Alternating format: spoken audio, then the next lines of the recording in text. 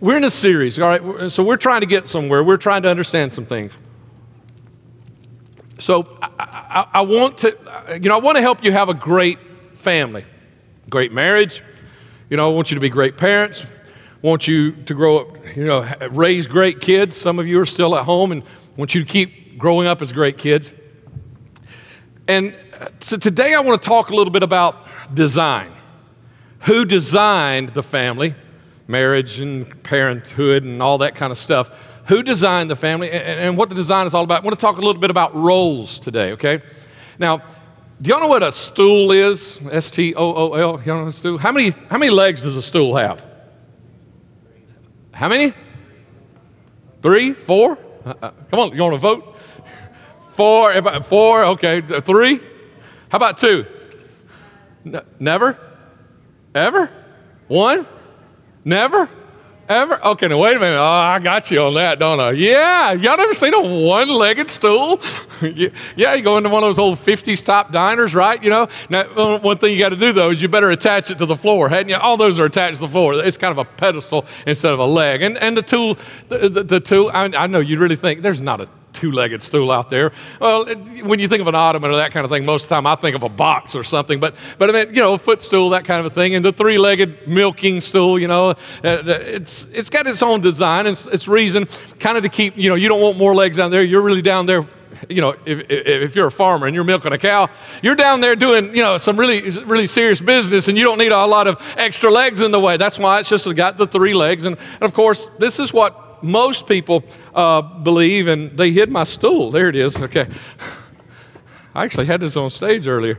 This is, when you say stool, this is what I think of, okay? Is the 4-legged stool.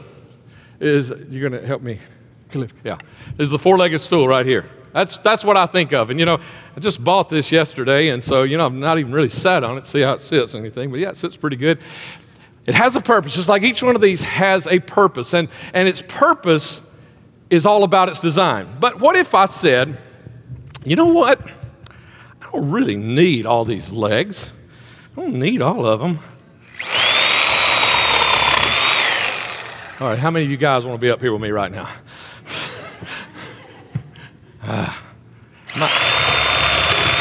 Let's go ahead and take this off too. Let's flip it back over and get that one.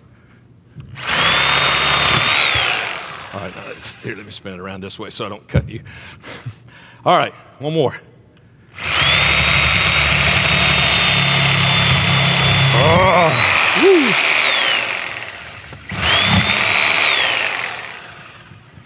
Thank you, Cliff. There are 3, yeah, you see a stool up there with 3 legs, right? So I'm still good, right? I'm still good. I got 3 legs just like that one right there. Sure, yeah. Anybody want to sit on my stool today? But the problem is, if I'm going to have a 3-legged stool, I need to design it as a 3-legged stool, right? Because if you take a stool that's designed to have 4 legs and you try to turn it into a 3 or a 2-legged stool, imagine if I cut off another leg or 2. And I saw a 1-legged stool. You've seen those kind also where, the blacksmiths that, shoe horses. It really almost looks like just a cane, that they're sitting on a cane. It really is just 1 leg. It's designed that way, though. When you take something that is designed to be one thing and you try to redesign, say, I'm just going to do this, I'm going to do that, you destroy the design. Now here's the question I've got for you. Talking about families, do you want me to tell you how to destroy your family and still make it work out? Is that what you want me to, is that really what you want to hear? Is you want me to tell you how you can do it your own way and still make it work out? Or do you want me to tell you how there is a perfect design for your family? And in that perfect design, everything fits, everything works, everything is, can't say that about this anymore, but everything is sturdy. Which do you want me to talk to you about this morning? I know there are not any perfect families anywhere in the world. So there are none sitting here today either. And so I'm not talking about being the perfect family, but there is a perfect design. And in this perfect design, there is stability and strength. Not like this. There's stability, there's strength, there's everything that you need. And when we begin to take the design and mess with the design. And sometimes that happens and we don't, if you had come up and knocked the leg out from, I couldn't do anything. I just have to work with the best. But I took this leg off. I did it on purpose. And when we began to destroy and take apart, we destroyed the basis, the foundation, the strength, not just the design, but the function. The function. These are designed for their function. This thing no longer functions the way it was designed to function because I've destroyed the design. And when you destroy the design, you destroy the function. So let's talk about the design. From Matthew chapter 19. Jesus speaks in just about 3 verses of Scripture right here. 5 things that he says right here in these verses of Scripture. And he talks about the design and where the design came from and why the design is important. Matthew 19, verses 4 through 6. Haven't you read the Scriptures? I'm going to read all this and we'll go back and pick some things out of it. Haven't you read the Scriptures? Jesus replied. They record that from the beginning, God made them male and female, and he said, this explains why a man leaves his father and mother and is joined to his wife, and the two are united into one. Since they are no longer two but one, let no one split apart what God has joined together. I just did that, didn't I? Let no one do that. Here's what he begins with. He said, let's go back to the very foundation of when this all began. And how did it begin? God created this. God designed the family. He designed the family. And so, I could have gone back to Genesis where he said the words that Jesus quotes right there. And I could have gone to the words of Paul where he remembers them. But I brought you here to the words of Jesus because I want you to see Jesus, who was with God in the beginning, the Son of God, part of that Godhead, that 3 in 1, 1 is 3 that I don't fully understand, but that's just what his word says. And Jesus was there all this time. And so he refers back to that, but he doesn't say this is how it used to be. Get that? He does not say it used to be this way. Have you not read from the beginning, this is the way it was? From the beginning, the design was for a function, for a family to have purpose, for a family to have strength, for a family to be one and to be together. From the beginning, God designed this. And he designed it for 2 people. 2 people. Now, I know we're talking about family, parentheses, marriage. But we're talking about family. Family begins with 2 people.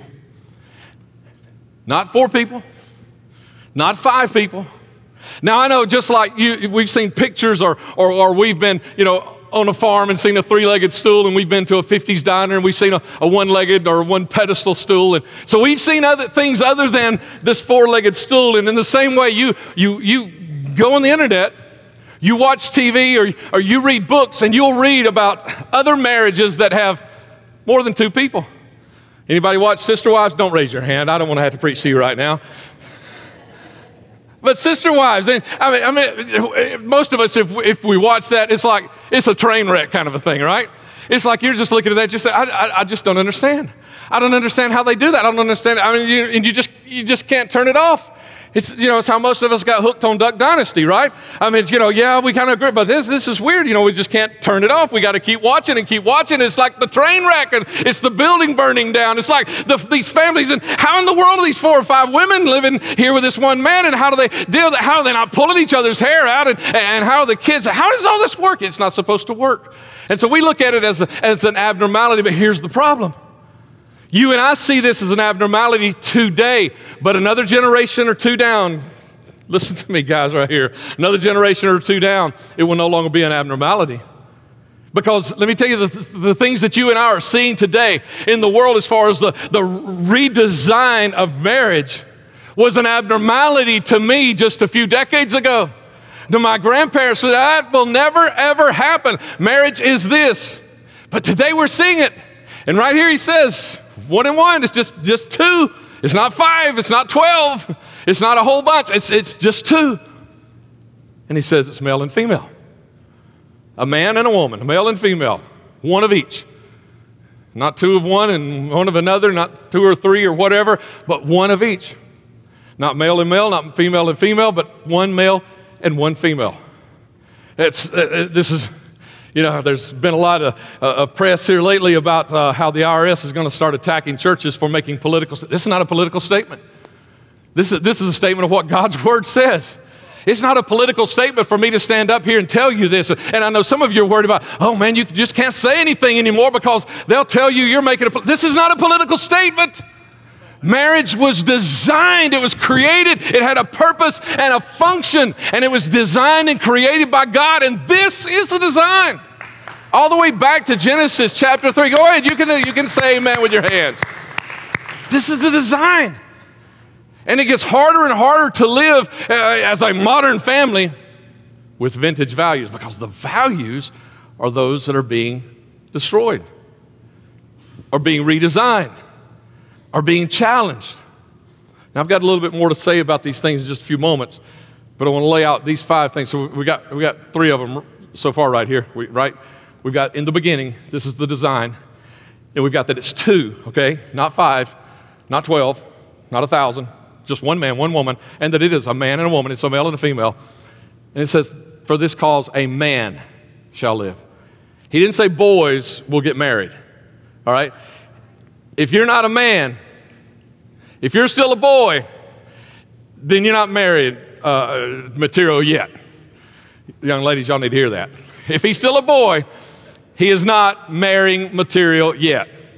Don't marry a boy, marry a man. Don't marry a girl. Marry a lady. Until you're an adult, you're not marrying material yet. You are not ready to create a family until you have become an adult. Now today, I think adulthood has kind of gotten, longer and longer. The adolescence has increased or stretched out. I mean, you go back in the days of the Bible, and I mean, people were getting married at 14, 15, 16. No big deal. No, even in this country 100 years ago, it was nothing to find a 16-year-old that was married, just 100 years ago or so. I mean, but we're not talking about an age, we're talking about an adulthood. If you're 16 years old, and you're ready for the rest of your life to go get a job and provide for a family, and do all that stuff, and you're an adult, okay, then according to Scripture, then you're ready to go. But it's a man, it's not a boy. It's a lady, it's not a girl. That a man is to get married. And there's 2 ways to look at this, that it is supposed to be a man. You need to be mature. You need to be an adult. And if you're not, don't ask her to marry you. And if he's not, don't say yes. And if she's not, then don't ask. If neither one of you are, there's that way to look at it, but there's also this as well, is that this is another redefinition of marriage that is trying to take place in our country today, is that age doesn't matter. If I love that little 12-year-old girl, I ought to be able to marry her. And you say, oh, no, it's already happening. It's just not happening legally, but it's already happening. I saw again the other day another update on the Warren Jeffers, that cult in Texas from a few years ago, you remember? And I mean, he was marrying every girl he could get alone with. And he was calling it marriage, that's what he was doing. He was having sex with 12-year-olds. Every little girl in that commune that he could get along with, and calling them his wives. And vile things. And you say, well, Pastor, don't talk about those things on Sunday, but those are the things that are happening out there. And you and I, we get a Sunday, we get a Sabbath, we get to come here, and we get to act like the world has no problems. We get to come do this on Sunday. And isn't it wonderful to sit here and hear this awesome music and just worship and thank God for being set free? Oh, yeah, we are set free. But there are people today who don't get a Sabbath. There are people today who are struggling. There are people today who are being abused. There are people today who are being hung, who are having their throats slit. There are people today that don't get a Sabbath, and we need to remember that. And there are those in our culture and society today who want to make some of those kinds of things right. The child pornography is okay. I mean, that's just a relative term to what I'm talking about right here. Is that a boy is a boy and a man is a man. A girl is a girl and a woman is a woman. And until you become that, you're not marrying material, and you shouldn't even be talking about things such as. And so when we're not talking about sex today, but when we get to talking about sex one of these days, again, in a sermon series, hopefully before February, but if it's not, we'll talk about it then, is you don't talk about sex until you're marrying material. Because the only place for sex in a relationship is in that marriage, because that's what this whole thing is all about, is marriage. And sex was created for the marriage bed. It is a unity. It is a bringing together. It is a oneness. When Jesus says the two shall be one flesh, that very statement is sexual in nature.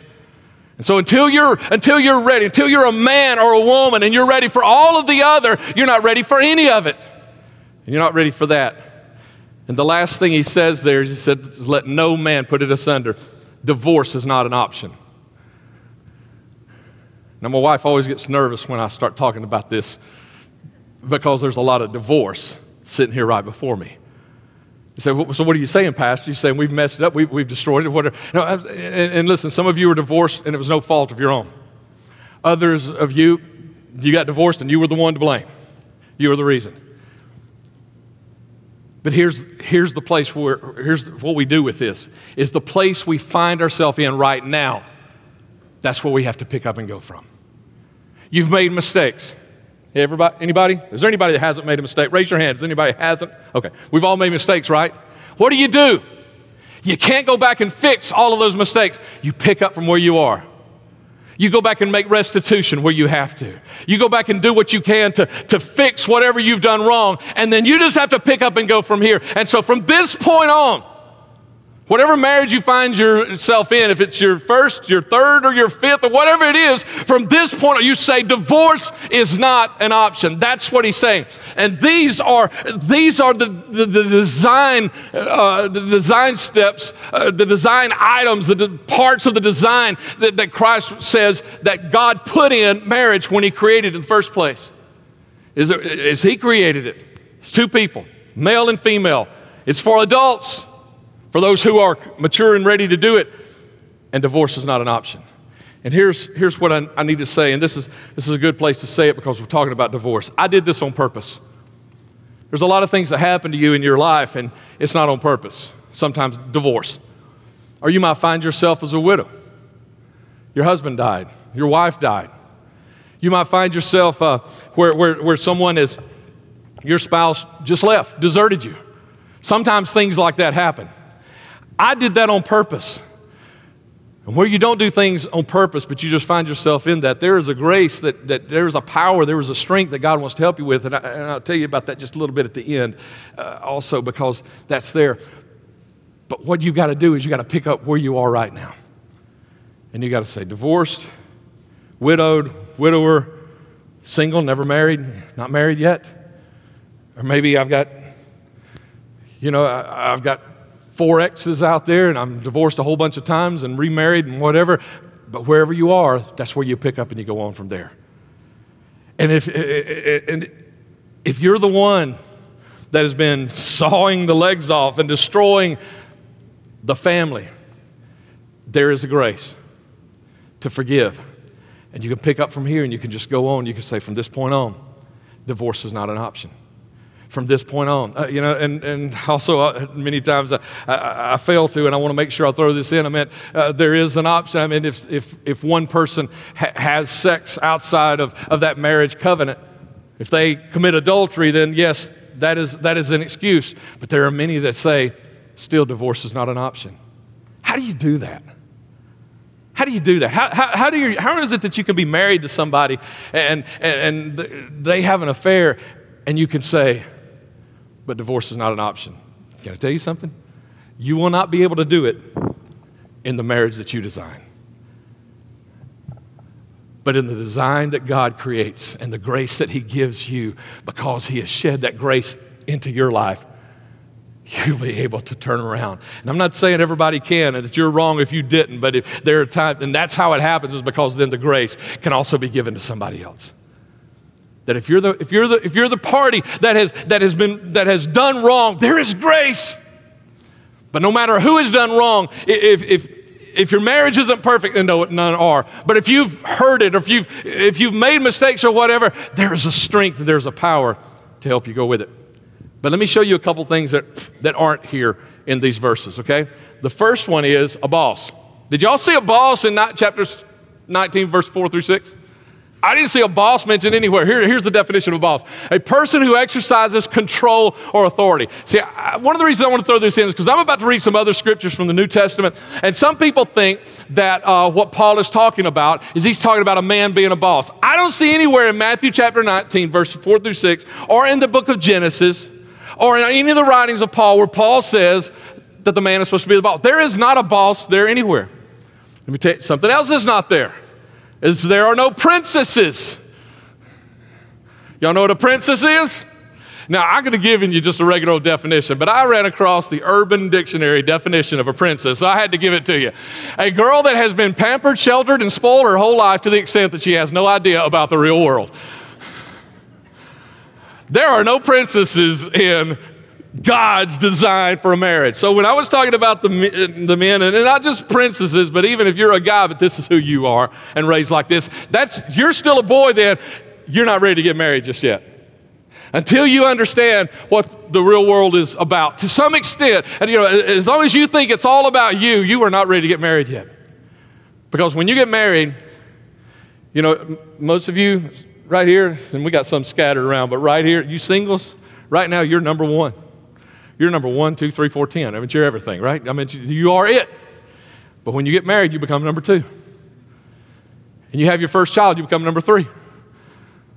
And your second child, 4, 5. You just keep moving down the list.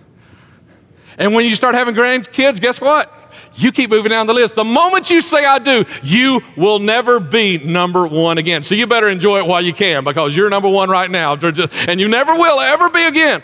So make sure you don't do that. You don't say I do. You don't accept the opportunity to say I do until you're mature.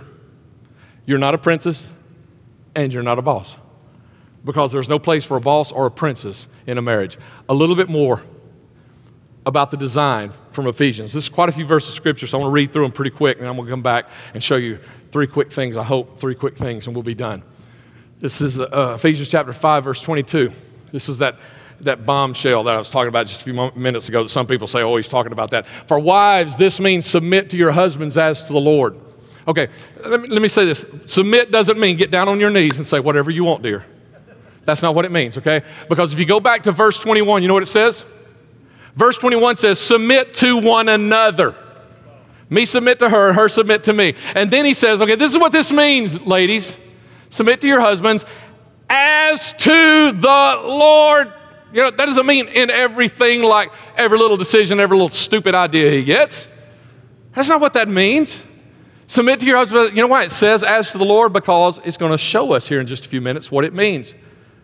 Okay, hang on with me. You'll see why it says as to the Lord. For a husband is the head of his wife, as Christ is the head of the church, not the boss. He is the Savior of his body, the church. Okay, still not the boss. I'll explain this in just a few moments. As the church submits to Christ, so you wives should submit to your husbands in everything.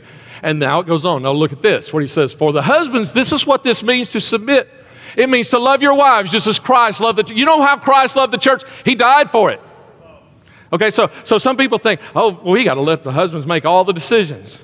No, that's not what that means. But if that's what it means, you still get the better end of the deal, because all you have to do is let him make a few decisions. You just give him a few decisions. He's got to give you his everything. That's what it calls us to, men. It calls us to love her like Christ loved his church. He gave up his life for her to make her holy and clean, washed by the cleansing of God's word. Listen to this, what he's saying here. Why did he do it? To make her holy and clean. He did this to present her to himself as a glorious church without a spot or wrinkle or any other blemish. Instead, she will be holy and without fault. Why did he die for her?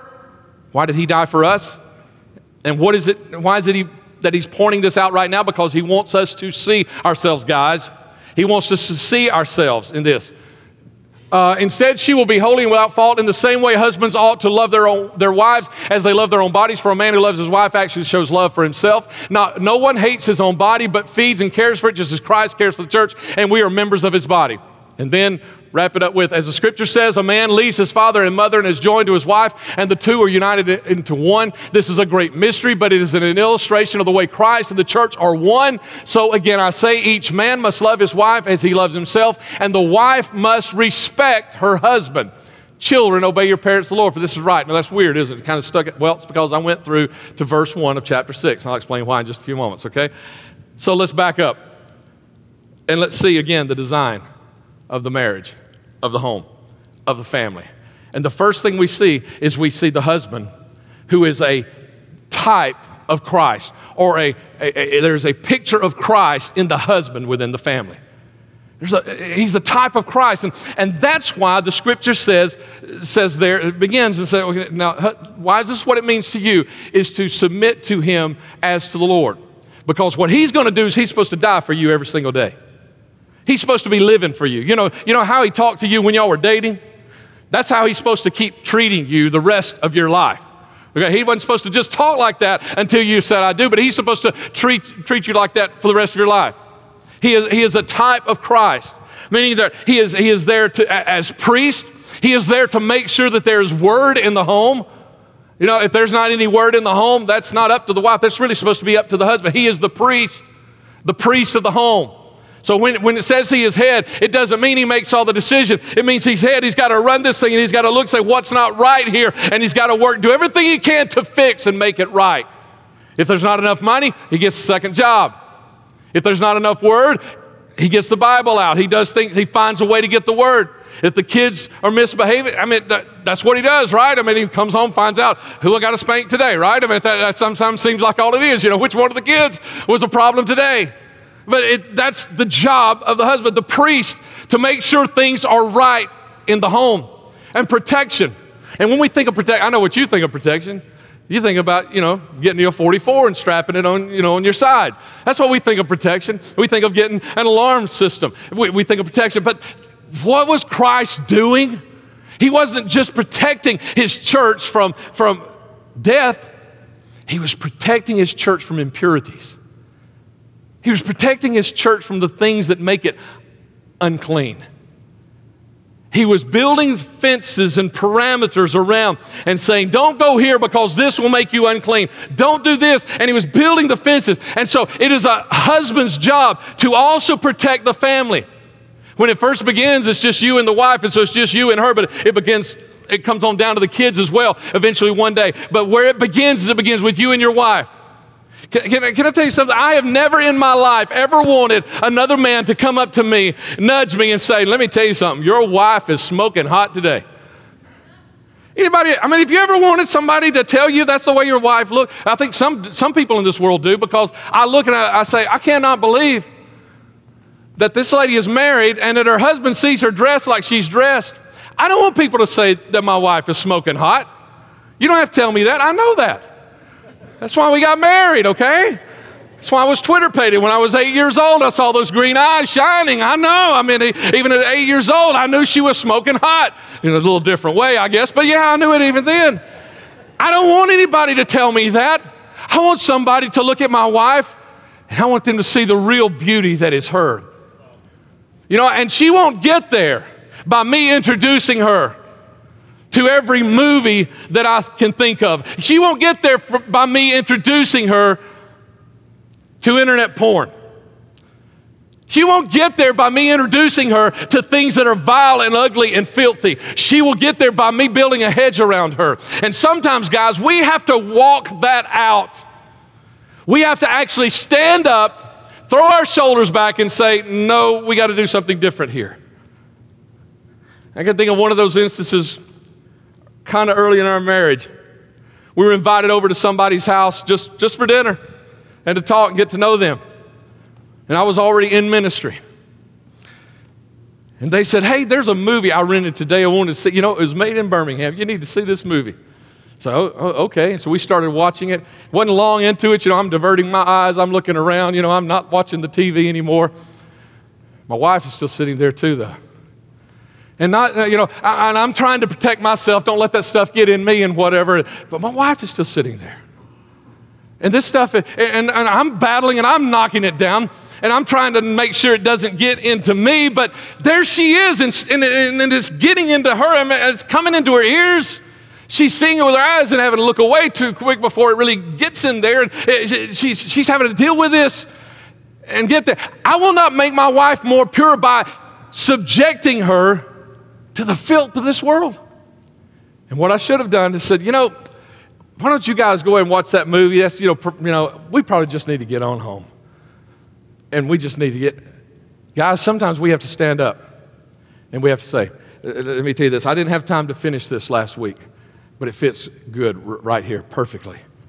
There was a time when God needed to get a group of people into a place where they could worship Him and serve Him as they felt led to, and not according to what the rulers of the day said. And so He took them to another land. And they started another country. They started a new nation. And it was obvious that this nation was all about God. It was all about worshiping Him. But after several years, they started noticing other nations and other peoples. And the things that they worshiped and the places they went, the things that they did. And they started to say, I'd kind of like to try that too. And they started thinking, they started contemplating and said, you know what, we really won't lose our walk with God if we just do this thing like they do and we just do this thing like they do. And pretty soon they started picking up all the things that everybody else idolized. And no longer were they following along just in their thing, but they were following everybody else's thing. Sound familiar? Sounds a little bit like the United States of America today. But you know what it also sounds like? There was another man, another dad, another priest of his home that faced the same thing. God took Israel out of Egypt where they could only worship the way the Pharaoh said they could, and took them to a place where they could worship Him completely, totally as He wanted them to. But after a while, they started picking up the things that everybody else around them idolized. All the gods that the people around them idolized, or the people, as it says, on the other side of the river. Before we got over here and we were over there, you remember those? Some of y'all picked up those idols too, Joshua said. In Joshua chapter 24, verse 15, he declares this. Guys, sometimes we have to put on our big boy pants and we have to make some declarations. If it is evil in your eyes to serve the Lord, He's speaking to the nation of Israel. Choose this day whom you will serve, whether the gods your father served in the region beyond the river before we got over here, or the gods of the Amorites in whose land you dwell right now. But as for me and my house,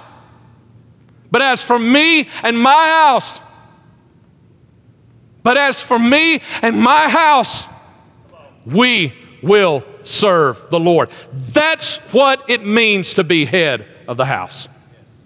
It doesn't mean making all the decisions. It doesn't mean that everybody else has to be quiet, you get your way. It means making the declaration that as for me and my house, we will serve the Lord, and that you do whatever it takes to make sure the family does that. There's another person in this marriage, though, isn't there? And it's the wife.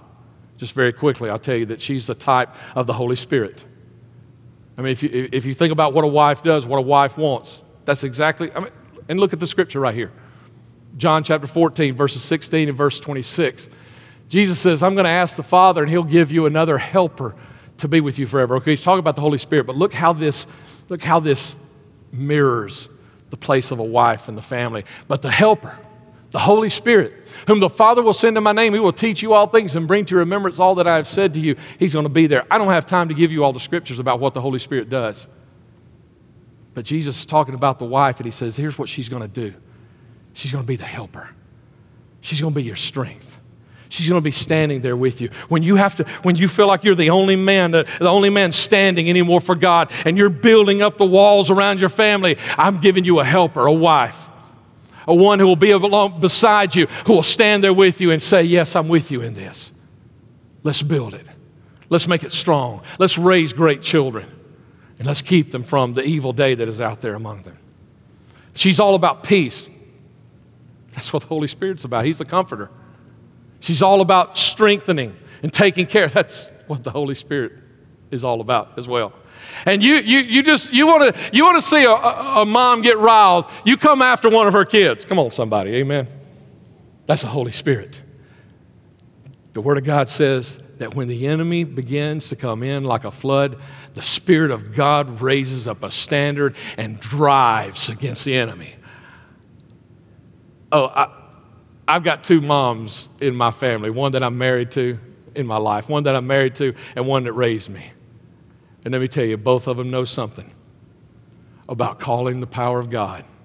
to stand up against the power of the enemy and driving against him and pushing him out of the house.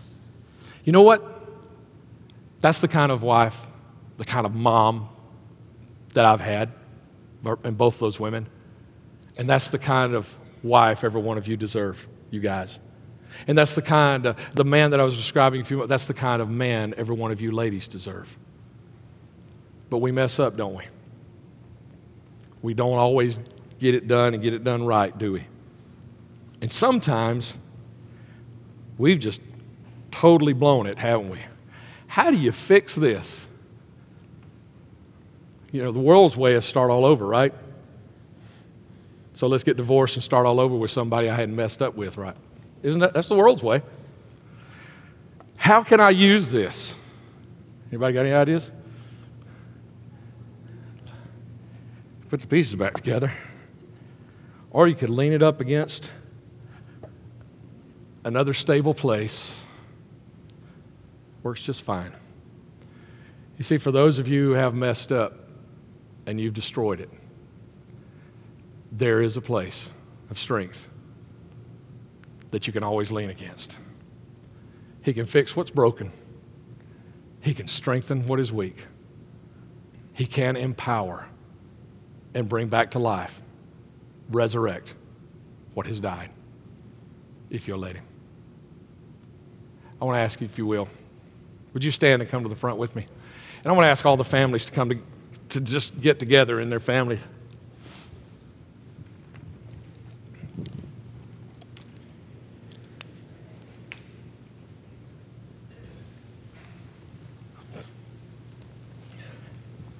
Last week, we prayed